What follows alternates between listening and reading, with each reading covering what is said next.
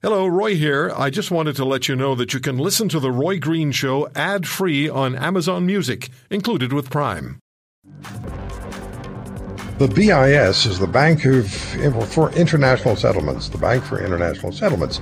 And what the bank does, this is what I read, is that this bank, the BIS, is the bank for the world's central banks, like the Bank of Canada. So I guess the Bank of Canada has a debit card that it inserts into the machine outside the Bank of International Settlements and gets the billions and trillions of dollars that are required. Probably not. Professor Eric Kam joins us, professor of macroeconomics at Toronto Metropolitan University. We're going to talk about this because the BIS is warning that our elevated financial vulnerabilities are, quote, historically unprecedented. And I just editorially added, doesn't sound good, eh? So is that how it works, Professor Kam? The Bank of Canada has a debit card and they stick it in the machine outside the BIS and then they just get all this money pouring out? Is that how it works? Hi, Roy. Well, actually, yes. I mean, other than there is no actual physical debit card. But the BIS is basically owned. It is a bank that is owned by 63 central banks across the world. And that adds up of about 95% of gross domestic product in the world. So the same as you bank at a bank, like one of the big five, I won't mention the names, they bank at the central bank. Well, the central bank has to bank somewhere. And so the BIS is one example and a huge example of where the central banks of the world park their money. And they borrow and lend also. So it's really illustrating two things, Roy, that are both fascinating. One is that there are many banking systems within the banking system, and a lot of people don't recognize that. So we're kind of educating here a little bit. But on a more negative note, you mentioned that you'd never heard of the BIS, and that's probably a good thing.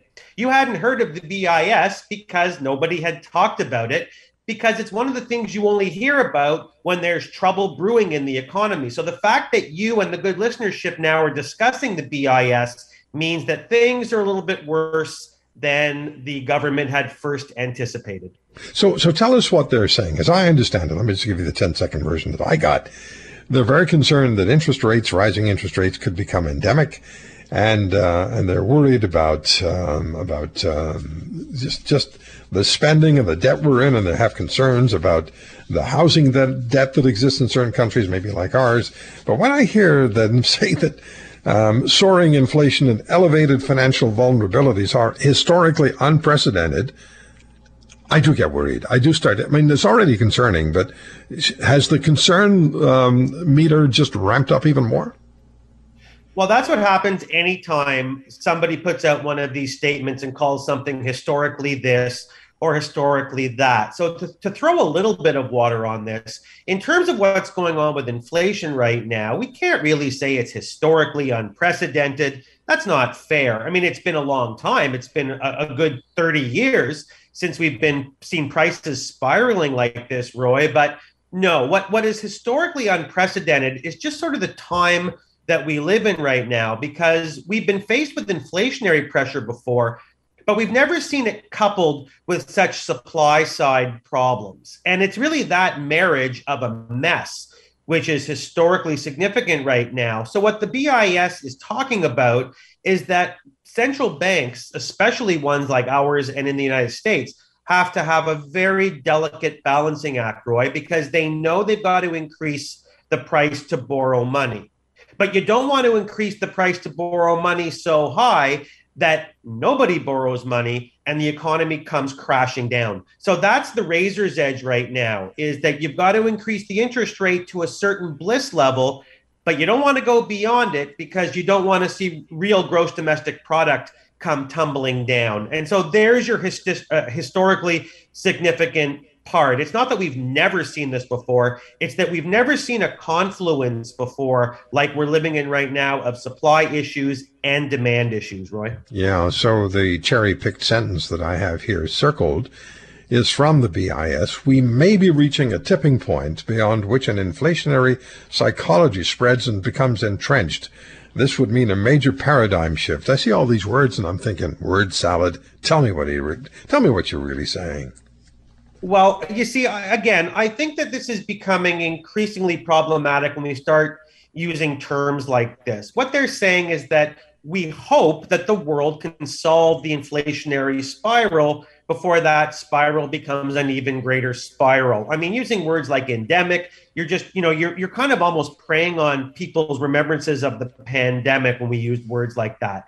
All that they're trying to say here, so I'm trying to put out a minor fire, Roy, is they're trying to say, let's get this under control before it becomes even more out of control, because we don't want people thinking that price increases the way they're seeing today are the norm. And that's how a functioning economy should be. We're not supposed to have increases the way we have today. So what they're saying is before this becomes normalized and people are used to 7-8% increases period over period, let's try to solve this subject to the constraint. Let's solve it before we put gross domestic product into the trash. And then we have an even more serious problem, as you know, called stagflation.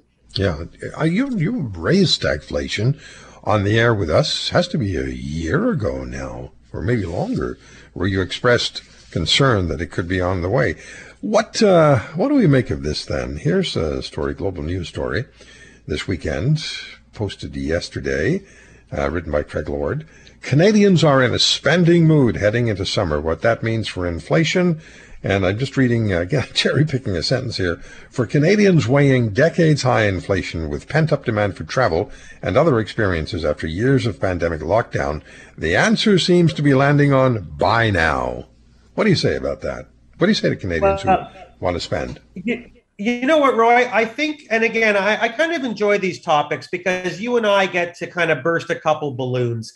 And I think this balloon, as we burst it, means that an economy is made up of many, many different types of spenders. And I think this really visualizes for us some income inequality, meaning that if you're on the far right of the income distribution curve, then you are a person with wealth, and you probably are very excited to spend that wealth coming out of a period where you couldn't spend it because things weren't open.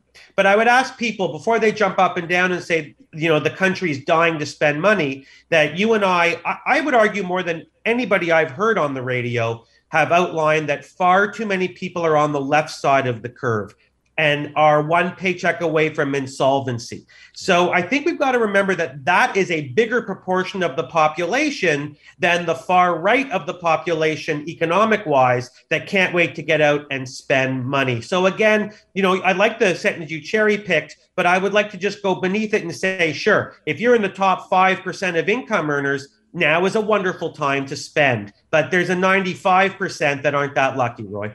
All right, so let me go for the really weak metaphor here. So I'm peering into the tunnel, and all I see is nothing, just dark. And then, Professor Cam, I see a little glimmer of light. Am I seeing a glimmer of sunshine, or had I better press myself up against the wall because that glimmer of light is going to turn into an onrushing train, as far as the economy is concerned? Yeah, I mean, listen, happy Canada Day weekend. I don't want to be the downer, but that light is a reminder. It is a warning of what can happen when central banks and governments are unable to work together to control their macroeconomic problems. So what that light should do is really remind the good listenership that now more than ever, we rely on and expect our government to be responsive and work with the central bank to get this under control. The BIS is right. Before we see widespread stagflation, let's work to bring down inflation by itself so we don't make a bad situation worse. So, a little ray of sunshine, Roy, which means we're not in stagflationary times yet. And you know what? It's okay. We're not there yet. Let's cross our fingers and hope that the economy does what it's supposed to do, the government does what it is supposed to do, and stop before we get to stagflation. If you want to hear more, subscribe to The Roy Green Show on Apple Podcasts, Google Podcasts, Spotify, Stitcher, or wherever you find your favorites. And if you like what you hear, leave us a review and tell a friend. I'm Roy Green. Have a great weekend.